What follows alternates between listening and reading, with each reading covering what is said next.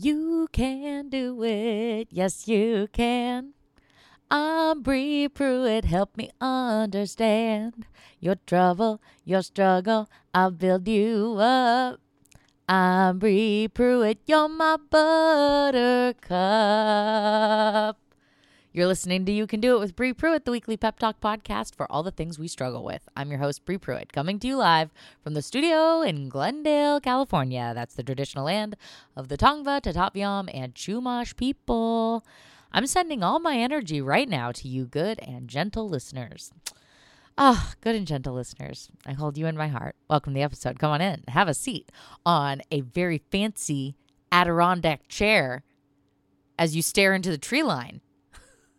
An Adirondack chair? A wooden Adirondack chair? It's like one of those low deck chairs you really sink into. It's got those beautiful arms. You can set like your hard cider or hot apple cider. How nice. Watching a sunrise, wearing a beanie outside, maybe inside. I don't know. Maybe it's a beach house. Either way, have a sit in the Adirondack chair because it's going to be a great episode. It's going to be a relaxing one.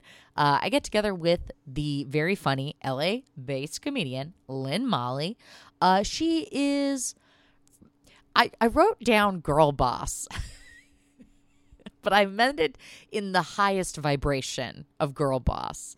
Very, best friend, big sister, best friend energy. Really, really good girl boss energy. We talk about a lack of time, just a lack of damn hours in the day. We talk about having it all and perfectionism. What I'm discovering is I think we are about to have a series of episodes about perfectionism. If that is your affliction, I hope you tune in. It was a fantastic conversation with Lynn. She is responsible for some excellent LA comedy, so you must follow her. It's Lynn Molly. Hey, Lynn Molly. I'll link it in the notes. You know what to do. You know how to find people on the internet, don't you? She spells her name a little bit differently, but you'll be able to find her. And you must truly follow the podcast on Instagram at You Can Do It Podcast, on Twitter at it's You Can Do It WBP, and frankly, you should follow me. I'm at Bree Pruitt across platforms. Listen in because a lot of stuff is happening, guys, and you gotta follow these people. The world is awakening again, okay? And even if I'm posting a lot about LA, that's gonna change soon. I agree that we're not out of the woods, but I'm so happy to see comedy is alive and well here in Los Angeles. We're all taking care. A lot of people are wearing masks to shows. Actually, most people are wearing masks to shows, and we love it. We will wear a mask when we're not on stage speaking into the microphone at most of my gigs. So if that is a concern to you, now you know. And some of them are outside, frankly. Frankly, they are. And that is a extra layer of protection. I believe that is known. Yes, it is. So what is happening? Well, I'm doing shows, and let me tell you about them. Every Friday in Silver Lake, it is Cult Comedy at Cafe Tropical. I brought home an unreasonable amount of pastries left over from the show because people were not buying pastries. It was not a pastry crowd. And we sometimes sell day-old pastries from the bakery. It's a Cuban bakery. There was a pineapple Danish. I mean, just take care of Cafe. This is just a plug for Cafe Tropical because they're supporting not only comedy shows, but AA meetings in that back space in this room. And they're giving us pastries to support the arts. But I brought all those pastries home, and that is not going to work going forward. So you must come to the show. It's a sliding scale. You can pay as little as $5. You can pay as much as $20. Frankly, we won't allow you to pay more than $20. Oh, you insist? Well, then I suppose we'll have to allow it, We can't, it's actually against the law for me to refuse your money. So, yeah, because of discrimination. So I have to take your money. So please come to Cult Comedy and pay us every cent you have. Thank you so much. It's such a good show, you guys. Oh my God. I'm really loving doing it. And this week we have the lovely Katie French, who should be a guest on the show, but hasn't yet. It's just and Aviva Siegel and Jessica Seeley there every week, former guests of the podcast. You must listen. They are fantastic humans. And then coming up, other shows in LA, I've got I Never Get to Wear This, my new monthly where comedians dress up, audiences dress up. This month, we're going to have the theme of our Thanksgiving finery. I mean, we know Thanksgiving is a colonial holiday that we don't celebrate, but sometimes families get together for a dinner in the holiday season and they dress up, and it can be wild as you want. Maybe it's your office party finery. I Never Get to Wear This. It's happening on November 20th at 8 p.m. in East Hollywood at Third Wheel Studios. And then I've also got a big announcement. Well, I have a show this 30th of November at Dynasty Typewriter with it is a taping for Sirius Radio, and it's going to be hosted by Taylor Tomlinson. It's actually her show for Sirius Radio that is on the Netflix channel of their digital radio. I'm not explaining what this is. It's a show. It's a live show in LA at Dynasty Typewriter, but the recording might be played on Netflix Sirius Radio, so that might be something that you can listen to where you are. If you are not in the LA area, I do not know when it will be on, and it hasn't happened yet. So details to come on that, but that's fucking cool. It's nice when I get to boost the signal a little bit, huh? Okay, great. Also, some other good shows coming in LA in December. We've got The Setup, which is a great show in West Hollywood on the 1st, and on the 12th, I'm doing my guest Lynn Molly's show. Little nepotiz. I'll never tell. That's in mid-December. Details to come on that. I'll plug it again, but it's in Brad Pitt's old house's backyard. We get into it in the conversation, but Lynn hosts a show that is allegedly a former celebrity's home. So details to come on that. You'll hear about it. And that's the damn shows that are coming up. I know that there is probably a lot of anxiety. A lot of people are feeling, especially because the COVID levels are just going to keep bouncing around for a while, gang. I know they are, because I'm looking at Europe. Germany, Austria, Holland, they're going back into lockdown for unvaccinated places, unvaccinated people. So I think in the United States, where unvaccinated rates remain kind of high in some places, I don't know. We got these holidays coming. I think some people are feeling great. I don't want to be a wet blanket. I just want to be like an expectation realistic person. So that's just how I feel. And are these shows going to get canceled? Probably not. I think we're going forward. I hope everybody's turning on their contact tracing. In California, we have a contact tracing app on your phone so that if you're near someone who tests positive, it notifies you. And then you go get yourself tested. And frankly, that's what everybody should be doing. I think some people have concerns about GPS, whatever. Guess what, honey? Facebook could do this shit because they know what you is. Okay. I took the app off my phone. It doesn't matter. They're in your head. They're in your brain. I just watched the fucking Edward Snowden documentary. Anyway. Okay. So, a lot of episode to come. So, let me get right into the intro. I usually do a rant during the intro before the pep talks come. And the first rant I have... No. Before I do the rant, I need to do a pep talk because I'm so annoyed with self-promotion. Even as I do it at the beginning of this podcast... It's so annoying. I know you hate it, and I'm hating posting to social media. It's hard enough just to finish something or plan something or have an idea, but then to make it and finish it and decide you like it enough to share it with the world, even if you don't like it that much, even if it hasn't happened yet. That's a tricky part of promoting yourself. I think the show's going to be great. Well, it hasn't happened yet. You don't know. Well, I'd stake my damn reputation on it. But so many things out of my control. It's just been a real slog lately. So that's the pep talk. I guess the magic that I can put on this is I kind of feel like self-promotion at this point, advertising of any sort, is sort of like drops in the ocean. It's just, there's so much out there. There's so many people taking their selfies, sharing their messages, that it kind of doesn't matter anymore, right? And kind of people who are friends with me just don't hear it and they don't care. And if anything, they say, yay, we don't think you're annoying. We're glad to see you're working hard. And maybe to the haters, maybe the haters just see what I'm doing.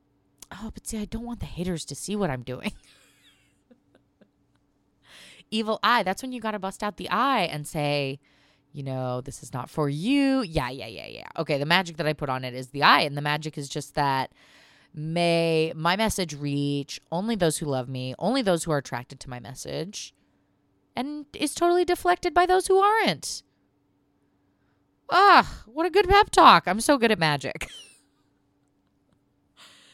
And by magic, I mean summoning a symbol that is going to help me focus about this. And God damn it, if not an eye. I wish I had the words for the eye. Everybody knows what I'm talking about when I say the eye, right? It's kind of been co-opted. Eyeballs are just a decorative thing right now. But in Persian culture, you got the sort of the blue circle with a white inner circle, and then black to represent sort of like an eye. I think the expression is like, if evil is attracted to me, I deflect it out. And evil in the form of like jealousy and envy and hateration, haterade. Okay, that's probably inaccurate. I apologize to my Persian listeners. But yeah, that it's good magic, even if I don't know how to express it with my mouth, I definitely am feeling it in my heart. That's what symbols are for. Go magic. Okay, great. That was the pep talk about self-promotion. Now I got to get in this rant. Okay, this rant is serious. It's about Ryan Reynolds. I got a bone to pick. You see this guy Ryan Reynolds making rounds, promoting his Netflix movie with The Rock and Gal Gadot. Gal Gadot. Ryan Reynolds is doing too much. It's too much. He's already been... I don't know why he needs our approval this bad. I am worried about Ryan Reynolds. Why? I need more from Ryan Reynolds. He's being so cutie pie handsome, 8-pack, 12-pack. Just feels like, who is he trying to please? What happened with mom? Not me projecting mother wounds onto celebrities. He's working so hard. Those dimples are working so hard. They should make their own. They should cash their own paycheck. He's just going on late night. He's being so funny, so cute. He's doing so much. Instead of really being real in like media, I think he just thinks he's a comedian and not an actor. I guess that's what it is. I really think that's what it is. I mean, I think he's a great comedic actor. These are the distinctions that important to make in pop culture. Is Ryan Reynolds a star? I don't know yet. Because all I've seen from Ryan Reynolds, again, I'm looking at the waveforms for my recording and I am too lit. So many fire emojis about Ryan Reynolds. Because what have we seen? Is he a star yet? No. Because what have we seen him do? We've seen him be one of two guys, a gal in a pizza place, which was fantastic. Shut up and take my daytime Emmy. He's been in, the Deadpools and the, Van Wilder, funny guy. Deadpool was the breakout role, wasn't it? That was like, look at me, I can do superhero, first of all, which is like very physically demanding. Look at my side abs. Also, there's a lot of acting. There was acting, and he had to be Uggo, right? I mean, he still wasn't. I'd fuck. Come on. Deadpool Ryan Reynolds? In a heartbeat. No question. In fact, it's a red flag if you wouldn't fuck Deadpool Ryan Reynolds. If you're too good for Deadpool Ryan Reynolds, if like you're too hot for that, if that turns you off, we're not friends. Like, I don't know. Maybe. I don't know. I just feel like, why? Maybe you have a texture thing. Anyway, okay, enough. You're on thin ice, Ryan Reynolds. We need more from you, bro. Okay? Because we've seen the comedy, we've seen the action, and we've seen kind of shitty B action movies. I think it's just because he's in Canada, he does a bunch of them. Does he live in Canada? We don't know. Okay, guys. So I'm gonna talk in a low tone. I think Blake Lively might have had something to do with this. And I know very little about Blake Lively. So I don't want to just randomly hate on a random woman. She might be great. But it seems like Ryan is bringing a mediocre personality, one note gimmick to the public. And we need more. Okay. That's the rant. Wait, I just had one other note. Ryan, watch Jason Sudeikis. Watch him. The toast of the town, Ted Lasso is. But we asked Jason for more and he gave us more, okay? He gave us depression. He gave us panic attacks. That's why we love, okay, there's going to be future rants about Pete Davidson. But also, Ryan, you could benefit to watch Pete Davidson. We need more. You know what I need? Okay, what about Ryan Reynolds' public messy divorce tell-all book? Maybe? I don't know. I just need more vulnerability. I need more nuance. I need more texture from Ryan Reynolds. Please make something heavy. Use your platform for something instead of just selling your fucking wine or whatever. What does he invest in? Cell phone companies? Ugh, God. Okay, and that's the rant. I actually have a second rant this week. It's a smaller rant. It's a lighter rant. It's not going to turn you off. The second rant this week is a psychedelic rant because, as you all know, I am a witch. I enjoy witchy things and psychedelic things and wavy gravy stuff. So I naturally watched a documentary from the documentarian behind the room. The documentary is called Room 237, and it is about the film. Jesus Christ, I really have a brain problem.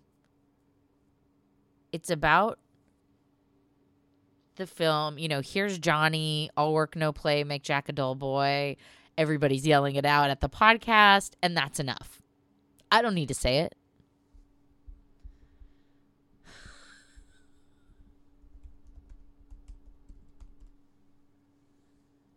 Okay, it's The Shining. It's The Shining. But frankly, why is it called The Shining? Nobody,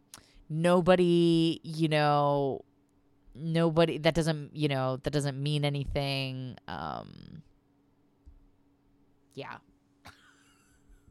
Oh, The Shining is just what Scatman Crothers says is behind the thing. Anyway, this documentary Room 237, it's pretty interesting. It's about The Shining and Kubrick, having maybe perhaps staged the moon landing. So it's kind of like conspiracy theory kind of documentary, but it's really good.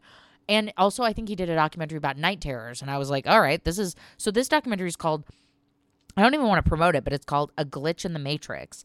And it's about the idea that we're living in a simulation. Okay. So, and I like that kind of stuff. I like to learn about that kind of stuff. Not like flat earth documentary. I'm not trying to but I'll watch a documentary about people with a strong take about something. I think it's interesting. So I started watching this documentary. First red flag. There are no fucking women in this documentary. This entire documentary fails. Every second of this documentary fails the Bechdel test because there's no fucking women in this documentary.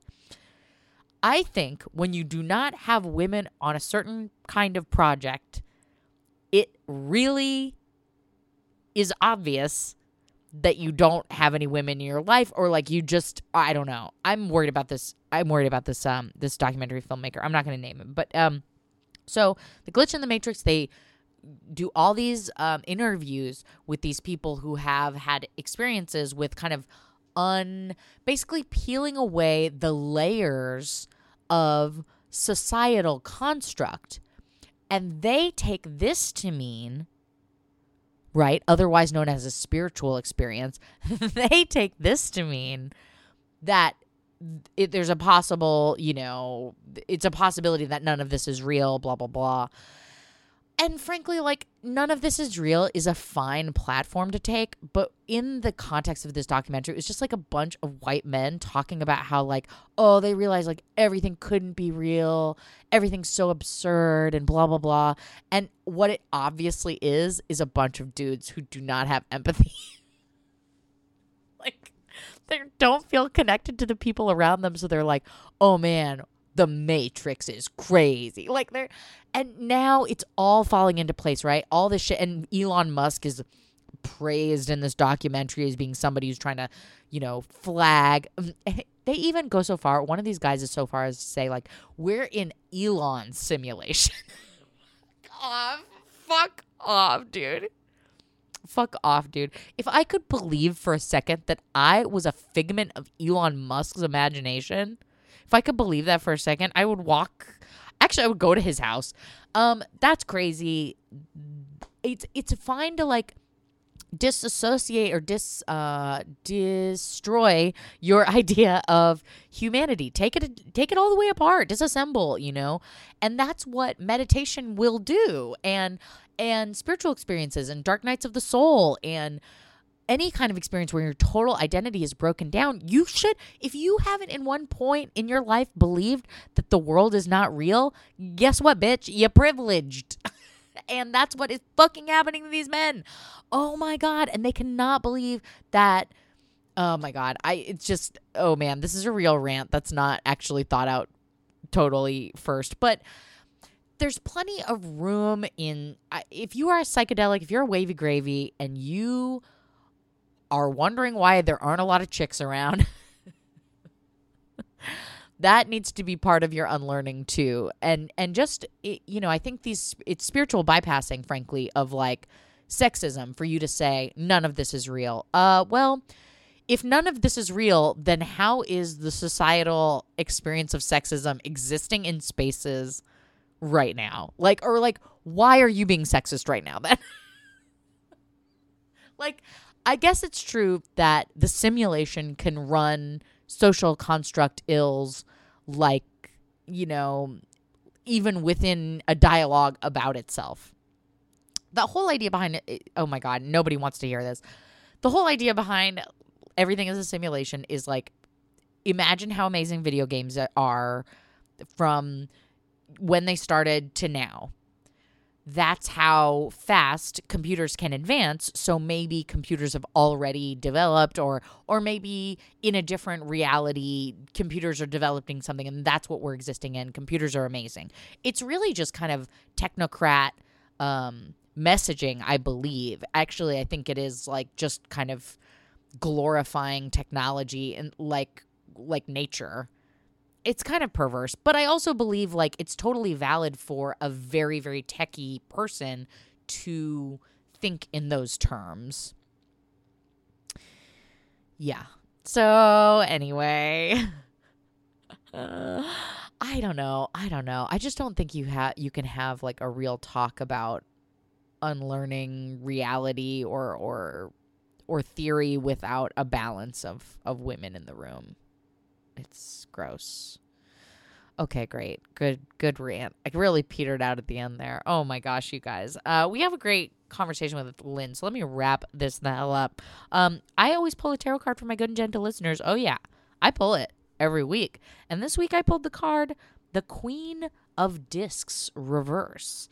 The Queen of Discs. It's like a very beautiful, kind of calm lady sitting in a throne, and she's like surrounded by antlers. And I don't know. it's like and she's, it's like you have a hold of your needs, but you aren't comfortable. I think it might be about releasing relationships or people who aren't around for you. Yeah, it could be about physical resources too, because it's pentacles. So the other piece of this is that it's astrology time. It's not an astrology podcast, but it's astrology time right now for me to tell you that it's eclipse season. And on the 19th of November, there's going to be an eclipse, and there's going to be another one on December 4th. It's just going to be a time for you to rest, to look inside yourself, look at, your physical resources, look for your relationships, kind of just what's around you, I think is kind of the idea. Hominess. That makes sense because it's the autumn, winter time. Ugh. Yeah, I think we're kind of getting into it, gang. The fucking leaves are turning. They're dead. They're dead on the ground. We got to turn them over, turn them into compost. We're getting into it. It's November. You wouldn't know it by fucking LA. It's been 90 degrees this week, but we're getting into it. Yeah. So embrace it. Everybody embrace your queen who feels a little bit out of control of her resources. Evaluate what you can change, but be gentle with yourself. And on these damn eclipse days, you better rest. You better rest, girl. You better relax. You better journal. You better write down your dreams. That's what we do in eclipse. All right, folks, I am out of here. Please enjoy this conversation with my lovely, lovely guest and follow them on the socials and all the things. It's Lynn Molly. And we're back. It's You Can Do It with Bree Pruitt. I'm joined today by my amazing, hilarious guest, Lynn Molly. Hello. Hi, thanks for being here, Lynn. You are a comedian. You are a kind of a hustler, producer extraordinaire, gal about town. Yeah, I guess that's one way to put it. I've lived here a long time, so it all starts to snowball effect. You're a pro, man. I feel like everyone is an amateur here in LA except for you. Oh, I'll take it. I think running shows just comes very, very naturally to me because I'm just like a natural born host. That's so sweet. Yeah. Yeah. Where do you think that came from? I'm so curious. I can 100% tell you that is an inherited Middle Eastern woman trait. We love to feed, we love to entertain, we love to bring a lot of people together and worry if they're having a good time or not. Relatable. Yeah. My culture is not that. We are like, don't come over, please. And by my culture, I mean having divorced parents, I think. Like, Yeah. Well, that is so sweet. And you run some incredible shows. Where can me and my listeners show up for you? Cool. Well, I've got 2 right now in the works. The first is called The Plaza. It's a monthly show on Fridays, but no specific Fridays, really. It's in Brad Pitt's old backyard. And the next one is Friday. Record scratch. I know. I guess that's more. I've been telling people from home and they like don't even bat an eye. And I'm like, have I gotten so LA that having a show in Brad Pitt's backyard just like doesn't faze people anymore? They just hear like a jumble of celebrity ass words come out of your mouth. You're like lavender latte, Leo DiCaprio, avocado toast. They're like, oh, Lynn, just an average day, but it is really special. It's really special. Yeah. I just feel like Brad Pitt is one. I mean, it's like saying Clark Gable, it's just like the most Hollywood LA kind of thing. My type of guy that I'm into is like really scrawny, nerdy dudes, but Brad Pitt is like, I just feel he's what I call like a great equalizer. He's every person's man. Yeah. And I'm same. Like, I don't want a quarterback, but no, not at all. But Brad, come on. He adopted all those children, he's loved such complicated women. Yeah. Do you know Lisa Curry, right? I do. Yeah. She recently tweeted that Brad Pitt saw her do stand-up and told her she was funny. And I was like, fuck off. Lisa, just retire now. That's the height. That's as good as it gets. I really like Lisa, and she's been a guest on my podcast. I love her. She's the best. I just had a flash though, and I was like, I am so jealous that she got in front of her and, like turned into a dragon for just a second, because I want to do stand up in front of Brad Pitt so bad. We're trying so hard to get him to the show. We're going to get it. We're going to get him to something. Yeah. We need a huge celeb to become like an East LA alt comedy head. Come on. Like, if anyone's going to do it, especially it's in his old backyard, he knows the address. We need our fucking Olivia Munn. Yeah. We deserve this. It is our time. And there really aren't. I just changed my Twitter moniker to be the female Pete Davidson, because this is really what I aspire to. Like, how can I be a loser and be worshipped by A-listers? I hear he's got a good personality. I don't know. So do I. So do you. Smoke weed all day. Me also. Yeah, I don't know what we're missing. We got to sit him down. Yeah, we got to sit him down. Well, yeah, we absolutely should support the Plaza. I interrupted you. Go on to list your other venture. Okay, so the other one is brand new. It's the first ever Middle Eastern only stand-up show at the Hollywood Improv. Yeah. I'm hosting it with a girl named Gina B. Jones. She's also first generation. She's half Syrian. She's also, I want to say half Mexican. And we're only booking Middle Eastern comics. It's the first show of its kind. And we're really excited. Amazing. Yeah. Is there a name for it, or should we just... Yeah, it's called Hilarious Habibis. I don't know when this is coming out, but the next one is Wednesday, November 17th. Hilarious So this might not be out yet. Yeah. Sweet. Oh, yeah. I love it so much. Wonderful. Well, we'll definitely, and then what's your socials so we can follow you and learn more? Just at Hey Lynn Molly across the board, except maybe not on LinkedIn. I don't know. That might be my real name. Don't contact Lynn don't go through there. LinkedIn. It's very strange. It's very bad to reach out through LinkedIn. Yeah. Were you among, this is a side note, were you among the comics who got a message on Facebook from a little boy who wanted tips on how to do stand-up comedy? No, but I did hear about the one with the like scam where some guy was getting female comics to do like bits for his wife or something. Yeah, there was a scam for the listeners, for the good and gentle listeners. There was a scam of a man saying, hey, would you like roast my wife for her birthday and I'll pay you $500? What was the read on that one? So I think he like sends you $5,000 or something. And then he's like, oh, I messed up. Can you send me the money back? And then you do, and he gets your info that way. Oh, yeah. You'd be an idiot to send it back. Yeah. But it must not be like, it must not be legit. Yeah. He'll just contact his bank and cancel it. Okay. Well, scamming comedian artists. Great idea, pal. Yeah. Just what we need. But also another obstacle. Hit me up. So part of me is like, am I not relevant enough? Sure. The 13-year-old boy did contact me to ask for stand-up tips, and I told him to manage his depression and mental health closely. That's really good advice. I wish somebody had said that to me when I was 13 about anything. Yeah. That wasn't even on my radar. Yeah. And then it was like such a big problem at that time. Right. Yeah. You know? Yeah. I truly think no time is worse than childhood. I think that's the worst life ever can possibly be. But Lynn, these people have happy childhoods out here, but I agree. It was hell for me. Yeah. And then you meet these people who are fine and I don't like them or relate to them.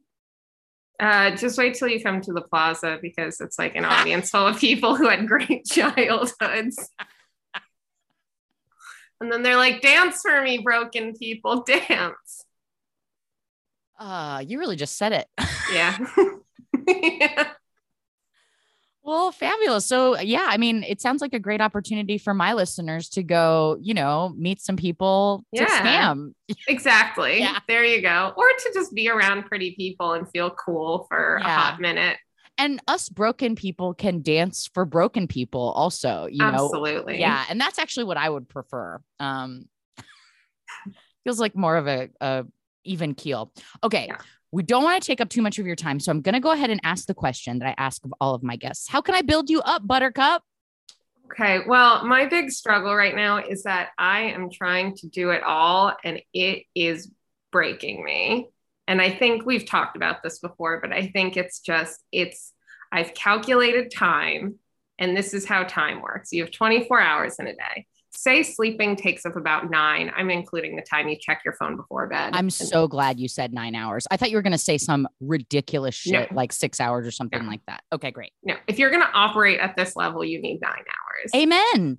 Absolutely. So you're getting your 9 hours of sleep. And then on top of that, I like to go to the gym, and that takes like 2 hours of my life. And then I work 8 hours a day. So then I calculated it. I'm left with 5 hours to pursue my dreams, eat my meals, maintain the relationships that have gotten me all these cool shows and like opportunities, have my relationship that I'm in with my partner of like 13 years, and somehow manage to go to open mics too. And if an open mic's an hour away and it takes you 2 hours to get up, that gives you like 1 hour of life for you. So Yeah. how the math doesn't work. No. What do you do? How do we do it all? I think about Tina Fey every single day. Having it all. Having it all. Yeah. And can you imagine having children? Oh my God, no. It's so crazy to me. This is what comes up. I'm so happy to hear you say that, because when I have friends or family that are like, kids, they don't understand. There's absolutely no time for a person who wants to pursue something outside of just being or working at a day job. Yeah. Unless you're a man, in which case. Oh yeah. 'Cause then you have free labor. Yeah, exactly. Yeah. But I don't know. I can't even, I would love a dog. I can't even figure out how I would add that. Like, I don't have time for 3 walks or 4 walks. I don't have that. No. Yeah. Okay. Well, this is incredibly important. I hate this for you. I'm paralyzed by those numbers that you gave me. It's very scary. And we're going to tackle this. We're going to get into it because first of all, I need to just tell you, you're doing so great despite all these obstacles. So I think that speaks really highly to exactly what you're speaking to, that optimization. You know what your body needs to function. And that at least is a boundary, because you know what you would be doing if you were not if you were not a loving to yourself kind of person, you'd start cutting into that 9 hours. Yeah, that's you start sawing right into it. That can't be sacrificed. Well, then we just need to hold space for how amazing that is. Yeah, absolutely. Highly recommend sleep to everyone. Good. Yeah. And that little hour or whatever, however many TikToks you need to get into that space. For me, it's a very stupid. Well, actually, it's a New York Times game, so it's called Spelling Bee, and it's like a little hexagon, and they just have letters, and you form them into words, and that I have to do. Yeah, to do that game. Yeah, I bet that's great for your comedy too. I think any word game, like brain verbal portion, is like great for writers, comedians. It's great. Yeah, for sure. Crosswords are great. Yeah, you're not wasting time. You're like, instead of like scrolling through TikToks, like you're like eating your vegetables is the vibe I'm getting from you. I specifically never got on TikTok, which may be a problem for my career because everyone I know who's on TikTok has like 1 million followers somehow. But I can't do it. Yeah, that's fine. You don't need to do that. But I'm just saying, like, the rest of us are eating cotton candy. You're eating vegetables. Okay. I'll take it. So you're doing these like really clutch things to maximize your time. And I think that's really amazing. So the first resource that I have to offer you, usually we go through the macro. I think it's really obvious here. Like, capitalism is a bitch. We got to work at our job. We should be supported. Our dreams should be supported. If we were British, Canadian, there would be funding for us to do what we're doing. You'd be writing grants. You would be getting paid out the ass for the shows you're putting on. If you were putting them on in, fucking Nova Scotia. I didn't even know about that. I didn't know that was like the thing. Well, just any kind of socialized economy has money for the arts. Theoretically, we do too. There are whole jobs, grant writers and stuff like that. But that is like not really. It's really more for the fine arts. In the Americas, we're like the fine arts are what it is. But in fucking Canada, You can get paid for doing circus arts or burlesque or some shit, you know? Oh. It's great. So that's the macro, right? Also the macro is that, you know, like you said, you're a woman. You don't have people to do labor for you necessarily in the same way. Yeah. And we can't look like garbage. We can't eat garbage. We can't be like these male comics I know who like live in the corner of someone's car. Like, I can't do that. That's not safe. And that is why when fucking Christopher Hitchens or whatever is like, oh, women aren't funny. It's like, yeah, because we're being safe indoors. Yeah. And all the things you speak of. I'm not sleeping on a couch. I have to, you know, pay rent. And that's the deal. Okay. So the game-changing phrase that I'm going to bring to you, the good and gentle listeners have heard it a lot. And the phrase is, what even is time? And time isn't real. And I believe this. And Okay. you know, Lynn, I don't know if you've spent so much time around me that you know that I'm, you know, like kind of Cracker Jacks, like witchy, you know, woo-woo person. Me too. Great. Yeah.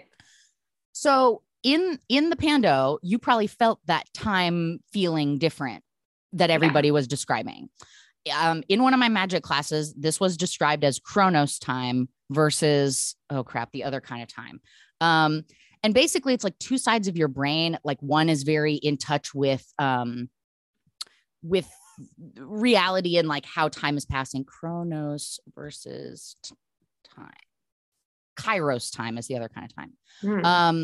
And Kairos is like qualitative. Yeah. So that's the part of your brain that's like slowing down in an emergency.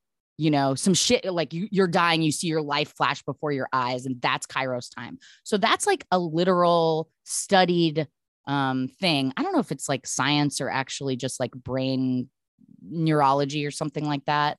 Sounds like fight or flight time.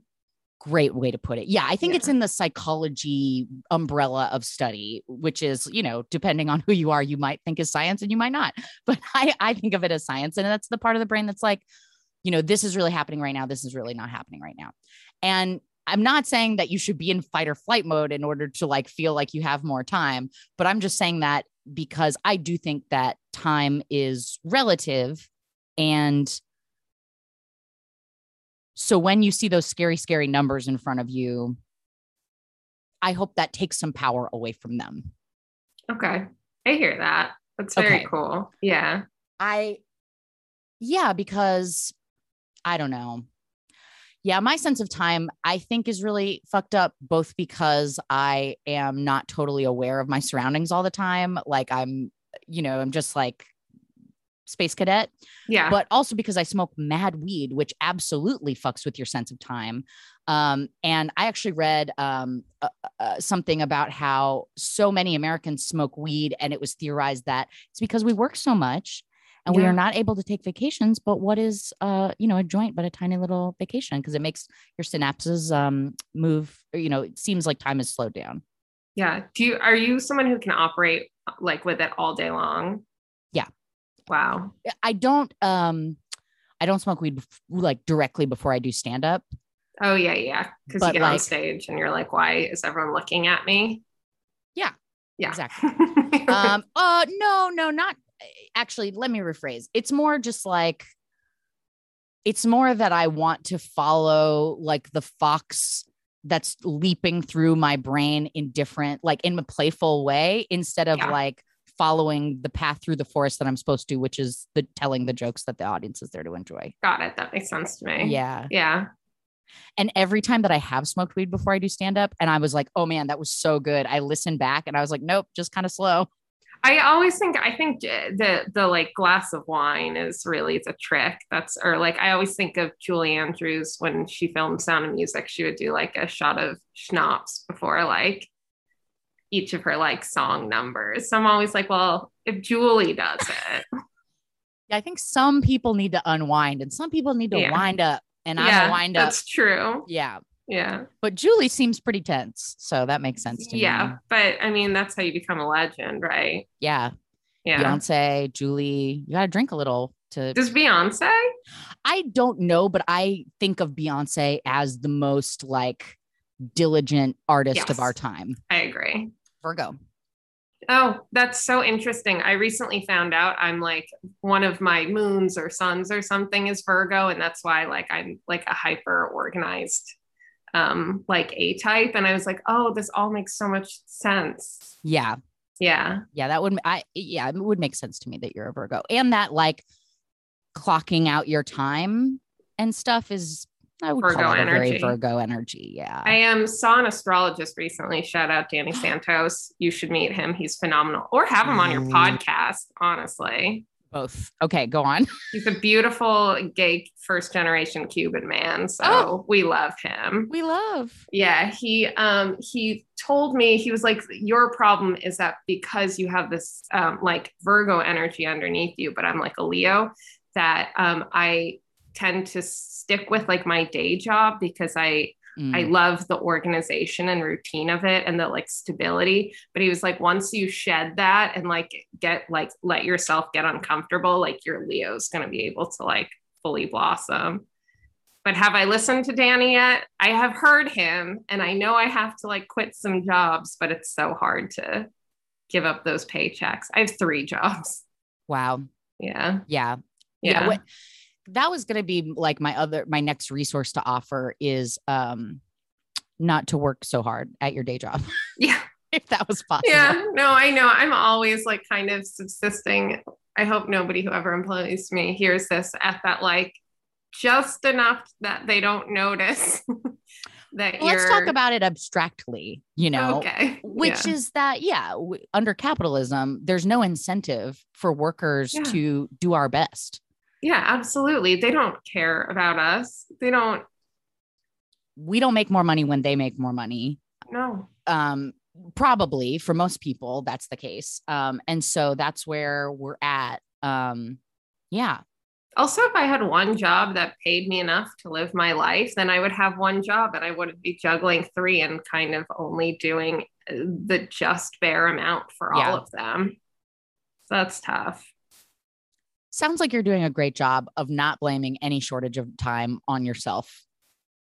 No, I mean, I think I use my time really effectively. I think I just have my hand in too many pots. And it's like so hard to know which pots to, because a part of me is like, well, if I quit all my jobs and I'm just like living paycheck to paycheck and struggling, but then like a day goes by and I don't create like a miracle, I'll be like, I gave up my money and my career for this. Like, what am I doing?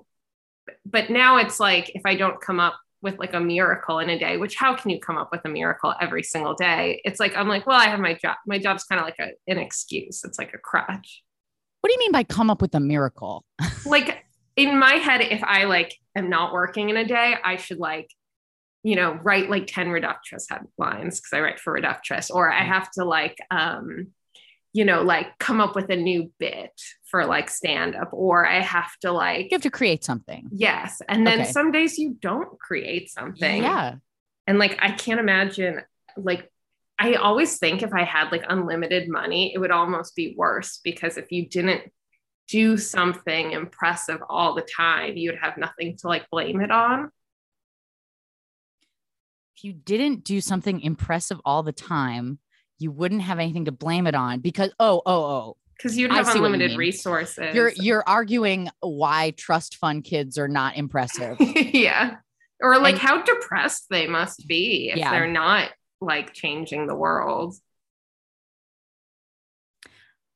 I would argue that if you did have unlimited money, you wouldn't feel the pressure to create a miracle every day. Yeah, that might be true. I might just be on a boat. Yes. And that would be great.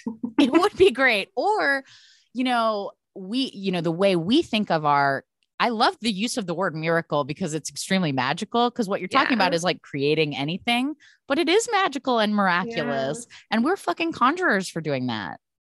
I was going to talk to you about that too, because I feel like I can use your insight because you are such a brilliant artist, of course. I have like a really hard time. So my process for like being creative is I sit around and wait for things to come to me fully formed. I'm not like a person who's like, I'll do a shitty first draft and then edit it. No, things come to me and then I write them in like a whirlwind and they're perfect. or things don't come to me for months on end.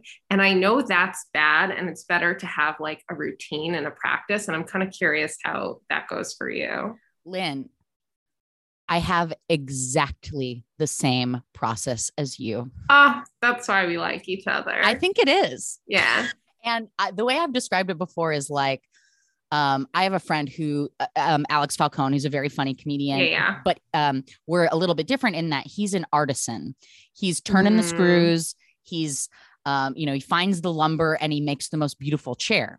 I am wandering through the forest until I find the most beautiful tree that evokes something.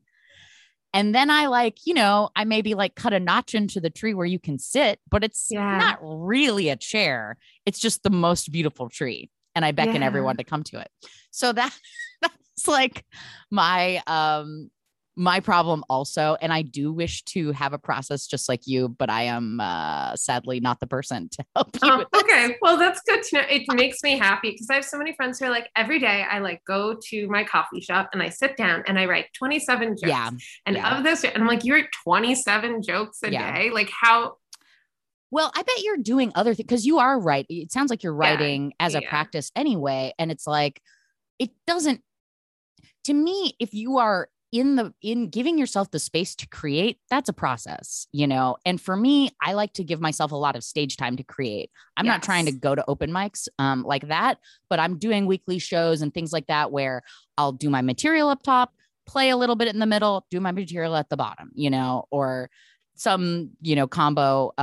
And I've been doing stand-up long enough that I kind of trust my instincts and kind of know when something is, if not interesting enough to be listened to, that is like, at least, it's got some, I know that there's going to be some like punchlines to climb as I'm, the listeners understand that I am doing a mountain climbing activity, pantomime that I've never done before. Anyway.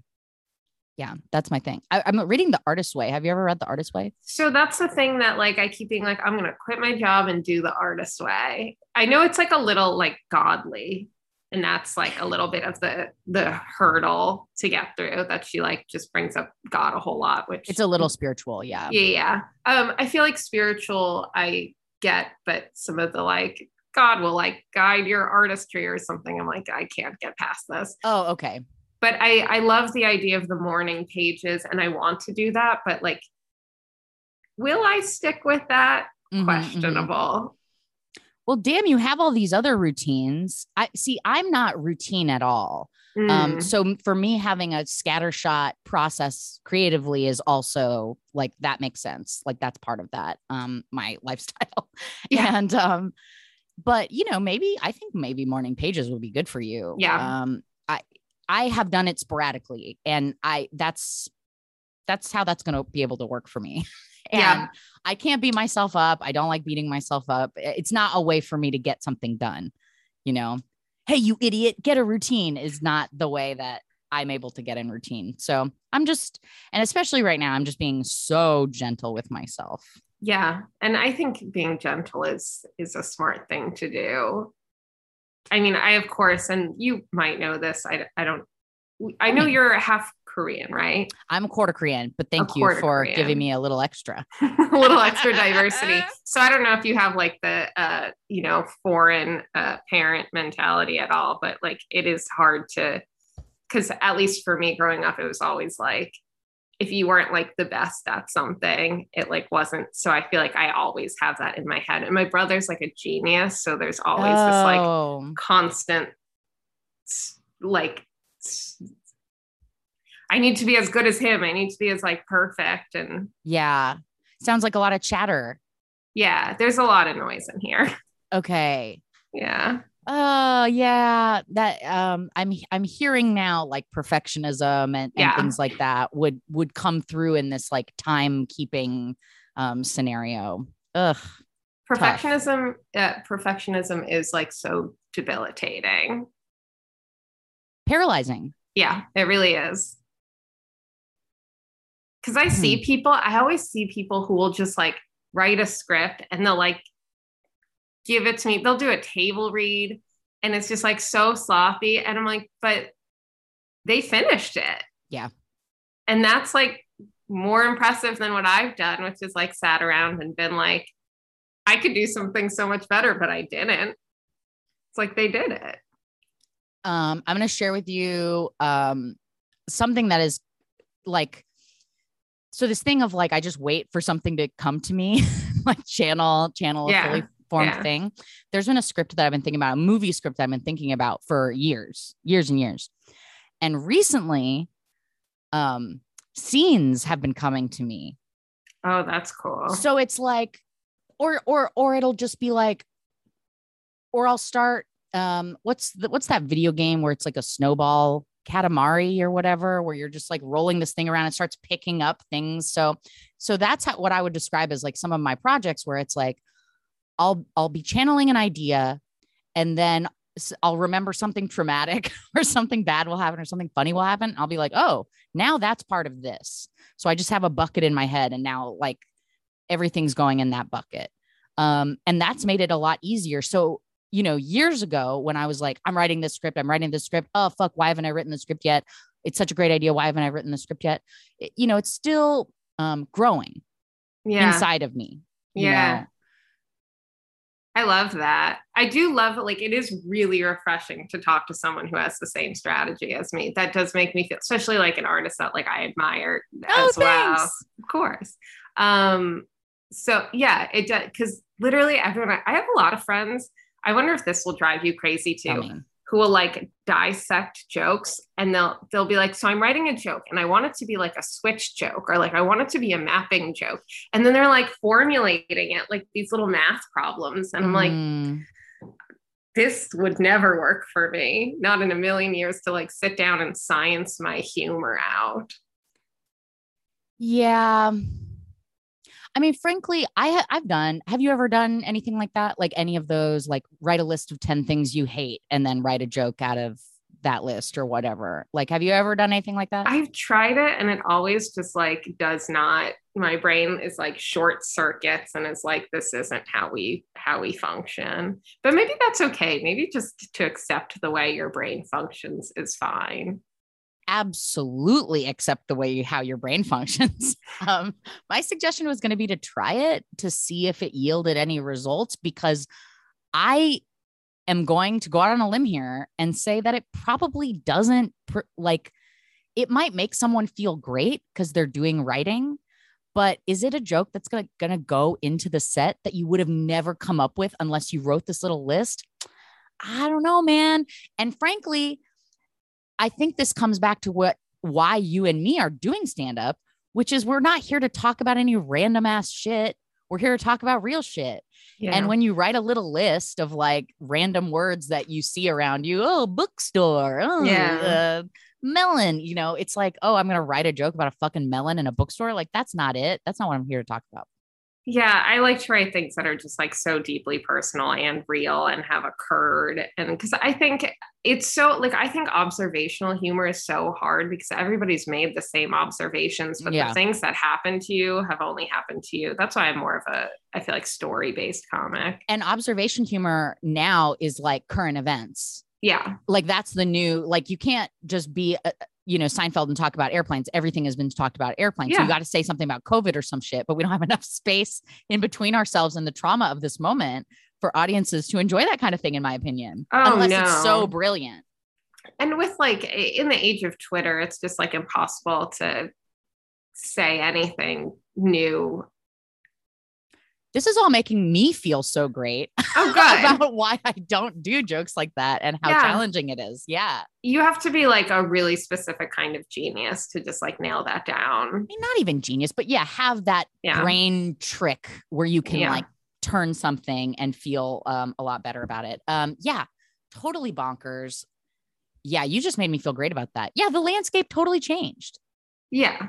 But that's why, like, I think about like your joke that I saw you do recently that was so funny to me about like how you have like your weed and your like expensive face cream, and then you like spill the face cream and you're like, what do I do now?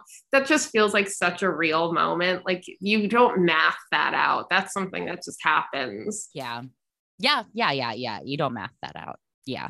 And hopefully everybody. And then also like it occurred to me the other day, like, why am I talking to these people about this? Like, who gives a fuck? But it is sort of like there's a subtext there, right? I'm like, We all see ourselves in that moment, and that's why it's so powerful.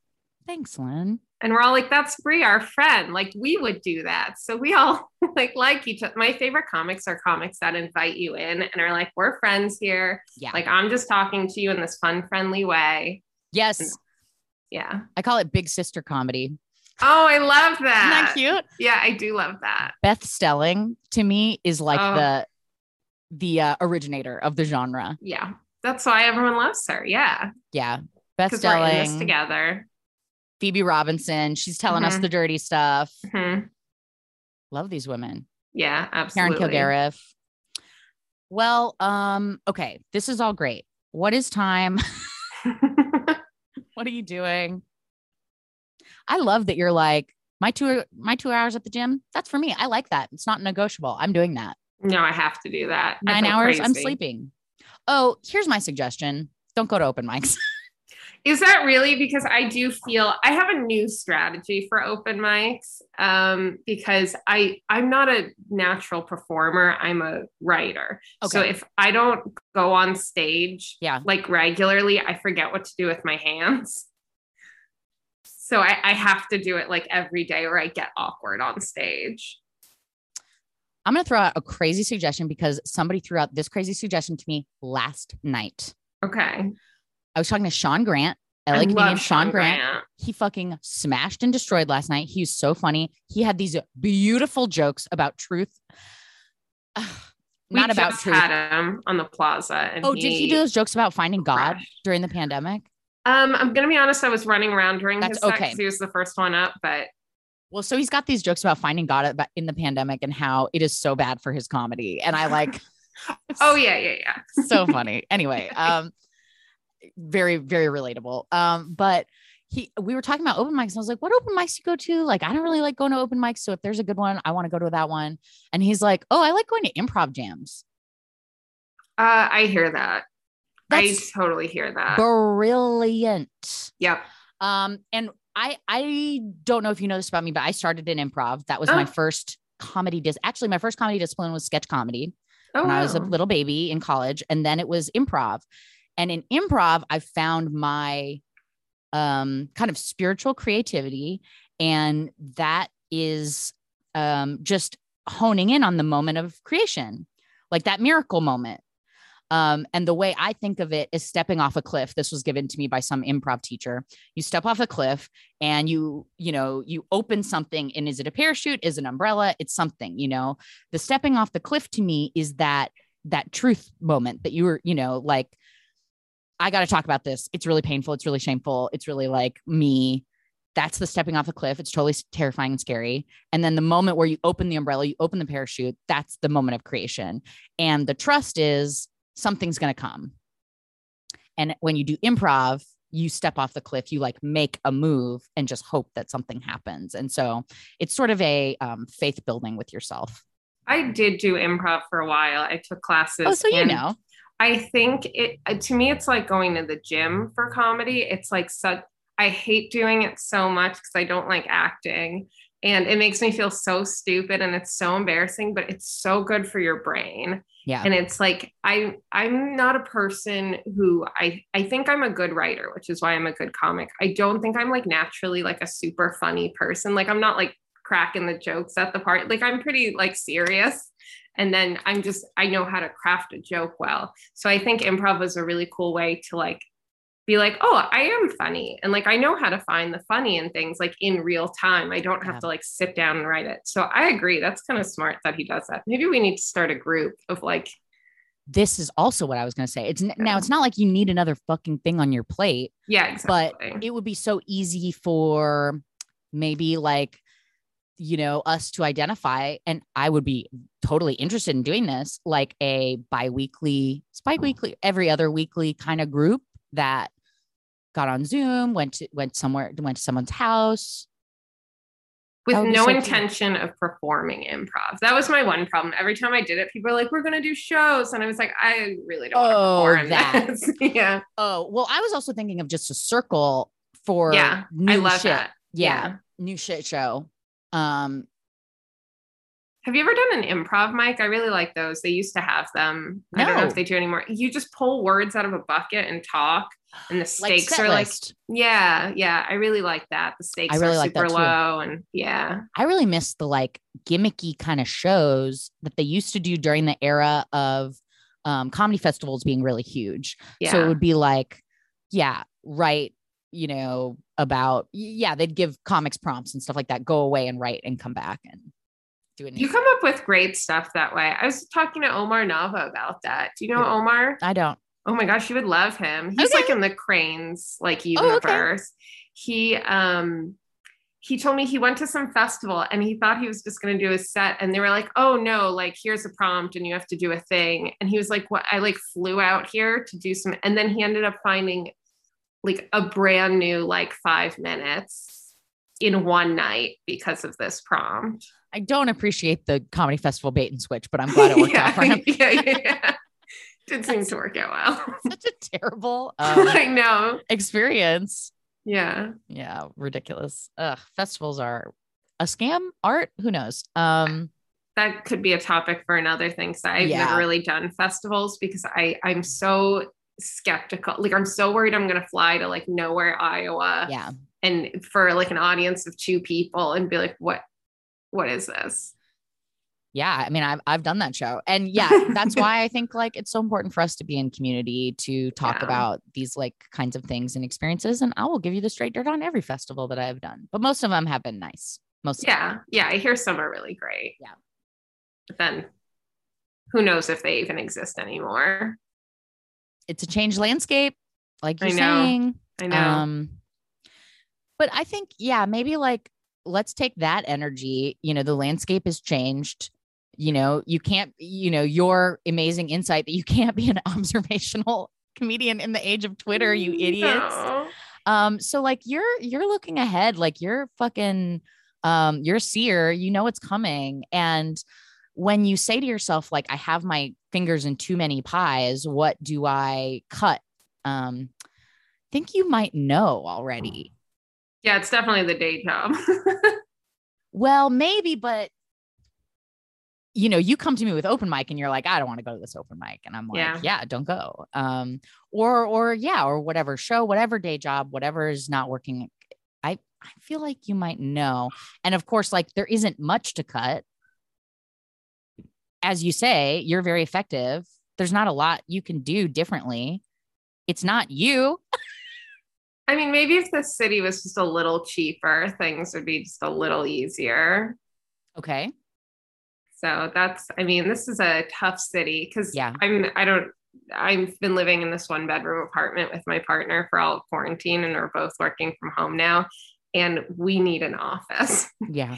We need like a separate space, and it's just like looking at rents. We're like, our rent's stabilized. And it feels like no matter how much money we make, like we moved here and we like just had enough to afford this apartment. And then we like slowly have started making more money, but then the rent goes up. Yeah. So it feels like we're always like just behind being able to upgrade. And we're like in this constant, I'm sure you get that. I very much relate to that. Yeah. Very much. So yeah, again, it's like, it's not you, it's just the and you know, so it's like, does that make it better? Probably not. But like, I always try to make sure that that's part of my guest experience, that, you know, you're coming back to a situation where it's all external factors. And I think that makes it better. You know, for me, it does anyway, for me to be like, oh, well, at least there's no shame here, because shame can be paralyzing in the same way. So, you know, and I'm at least, you know, I don't know if you can be grateful for this, but I'm really grateful that you are recognizing that, because I have so many friends who are like, I'm bad because nothing is getting done. I'm bad. I'm the problem, you know? So, okay. So so maybe a little bit of magic that I can put on this for you is I love that you are in like a positive relationship with yourself. Yeah, that's fair to say. I think that is like, I don't know. Like I wish I want to celebrate that. I want to go to a wedding where it's just you and yourself and you're like, My boyfriend would say that would be the only wedding I'm ever having. So. Well, interesting. But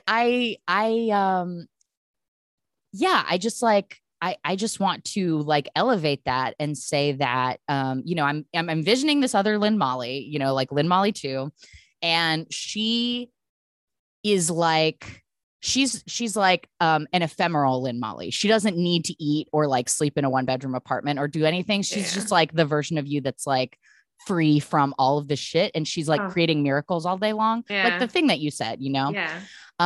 So she and you can talk all day. Oh, I love that. So you can talk to her all day long. And, you know, she's fucking pissed is the feeling that I get is she's pissed for you. Yeah, probably. Like, and she's like, she can't even understand, you know, like, what the fuck, dude? Like, this sucks. And like, she sees it all as external, like you're perfect and you are her. Like, you guys are literally the same person. She's just totally, you know, free from the earth. So, I don't know. I don't know why I think that would be helpful, but that's like the most beautiful thing I've ever heard. And I've gone to 3 therapists that I've ghosted. And I like that so much better. Well, it's not really even a strategy, but it's, you know, it's something to say that you are free somewhere. Yeah. Yeah. I mean, yeah, a little part of all of us is, I mean, that's that 5 hours a day. That's that 5 hours a day. But, you know, I really believe, you know, if we're going to get witchy woo woo, I really believe there is, you know, we're creators, man. You know, when you say miracle, I agree with you. Like, it's an actual miracle. Every single time. Bless, you know, thank you to the creator. So much blessings that we can create miracles every day. Ugh, I love that you said that. That's like immediately a part of my lexicon forever. Right. I love it. I feel like every time I do a new joke and it lands, that is a miracle. It is a miracle. Yeah. Yeah, absolutely. Yeah. And that moment of sharing. Yeah. You that's, the primitive creator is like, you know, you go into the forest away from your village, you come back to the village with fire and they are, absolute magic. But so the reason I say that we all are free somewhere is that we, in that moment of miracle, in that moment of creation, we're somewhere. And and if you kind of don't believe in time like me, you can live in that moment forever in a way. Somewhere you are living in that moment forever. That's very comforting to think about, that there is that portion of you that exists. I feel like I am spiritually bypassing your problem. I'll take it. It's like you sit so much in your own problems with your own brain. It's just like nice to have someone else's brain. And sometimes like you want to drop this stuff on your friends, but you're like, I can't like use you all as my therapist. And like, they've all got their own. And I think a lot of my friends think exactly the same way I do. So I like your like kind of woo-woo take. Good. Yeah. It's good to have a different perspective. And sometimes like, you know, if you're a person who's goal oriented and you're kind of putting things in boxes, getting, you know, lists checked off, a visual of your ghostly self, like doing something differently might be useful in a different way. So yeah. Okay. Let me pull a tarot card for you, because I feel like you need some more. I do have 2 tarot decks sitting in front of me. Oh, what are they? Tell me about them. Let's see. I have this one that I won at I'm pretty sure it's from Anthropology, but I won it at a white elephant. Cute. Illuminated tarot. Yeah. The girl who created it, this was like her MFA, like in design project, which I think is so cool. And then the other one is a gift I got. People really like to give me tarot cards, which is this modern witch deck. Oh yes. I love that. I love that. It's so pretty. It's based on the like Rider one, but it's all like feminist. Cute. We love it. I also have a low-key feminist deck. It is, have you seen The Craft? Of course. So the actress from The Craft, Rachel True, and she's in Half Baked. She designed this deck. Oh. And so I've got my little Rachel True deck. Aw. And I pull a card for the good and gentle listeners all the time, but I'll pull one for you. Okay. So what does Linda need? Lynn need to know. This is what if you ever want to do a tarot practice, I say, what does Lynn need to know about managing time, being free from time? What does Lynn? So it's finding the question. What does Lynn need to know about? Okay. What does Lynn need to know about finding time to create? What does Lynn need to know about her process? What does Lynn need to know about finding her process? What does Lynn need to know about finding her process? Okay. I'm just going to pull a card where it feels good. Oh, I pulled the Six of Swords. Oh. And what it is. Okay, wait, let me show it good. So it is a bunch of swords in the water. They're sticking out of the water, and a bunch of crows are pulling a girl out of the water. She's suspended above the water. It looks very drama. In the Rider-Waite deck, I believe the Six of Swords is a bunch of swords around a person, and the person is bound and blindfolded, very loosely bound. I think we talked about this the same card last week on this podcast. That's wild. Who was it? It was Tess Christie, who's a tarot card reader. Oh, wow. Cool. Oh no, the Six of Swords is a different card. The Six of Swords in the Rider-Waite deck is like, there's like two people in a boat and they're like being gondolaed away from something. And it's like, oh, regret. Oh, something terrible. So, so this is what I get from this is we were talking about how, so this card is about leaving something behind. And we were talking about how we write through truth. We write about truthful shit. So I think like making your creation time also part of your healing time is what this is. And healing, arguably as important as sleeping and gym. Yeah. I know we can't do it all the time. I am the healing hammer. Everything is healing for me, but you got to take breaks. But if you are, needing those crows to carry you away from your troubles or your mind, that could be part of it. And maybe even like your monkey chatter mind is something that you can surrender to. And ephemeral Lynn will take you away from that. Yeah, I like that. Just like kind of, so you're saying kind of like let the crows like take you away, like surrender. Yeah. Surrender is the word. Yeah. Surrender. Yeah. Do you know each of the cards? Pretty much. And then I also, my spirituality, I just like open, so if I get an image in front of me, I'm like, oh, that brings up this. So it's more me than the cards, but the cards are I think their cards are pretty special. And that's why they've transcended, all these many years since the 1400s and beyond that. Yeah. Oh, I love my tarot cards. Good. Yeah. I hear you. Oh, man. I also have a bunch of crystals over here. Oh, yeah. Yeah. Gotta. Yeah. Well, dear, I hope that some of this landed with you. I feel like I brought a lot of, woo-woo to a very structured person. And I think the translation worked, but I'm going to hang out with Ephemeral Lynn often. And we're going to just talk about how much we love you. Oh, that's so nice. Oh, I love Ephemeral Lynn and Lynn IRL. And it was so nice to spend this time with you. I'm so glad to be in community with you. And I hope we can see each other soon. We will see each other soon in comedy. And everyone needs to show up to Hey Lynn Molly on the internet to see what's happening with you. Yeah. And is there anything else you need to say to good and gentle listeners? I would just love for them to come see you at the Plaza on December 17th. That's right. I'm going to be there. Yeah, I'm so excited. I'm so excited too. Oh my God. I'm going to do some sort of love spell there because I need Brad Pitt's energy in my life. Oh my gosh. Absolutely. And I think you're going to be very well received. I think they're going to love you. It's going to be sell out like 100 people each show. So get ready. You're incredible, dude. It's wild. This show is beyond me at this point. It's Brad Pitt. It's Brad Pitt. A river runs through us all. Yeah, it's amazing. Well, Lynn, thank you so much for being so open with us. We really appreciate it. And of course. I'm going to end the episode the way I end every episode of You Can Do It with Bree Pruitt, which is by singing the very end of Boyz II Men's End of the Road. And you're welcome to join me if you'd like. I don't know if I know the words, but I'll see how it goes. Okay. And now we've come to the end of the road, and I can't let go. It's so natural. You belong to me. I belong to you. Thanks, Lynn.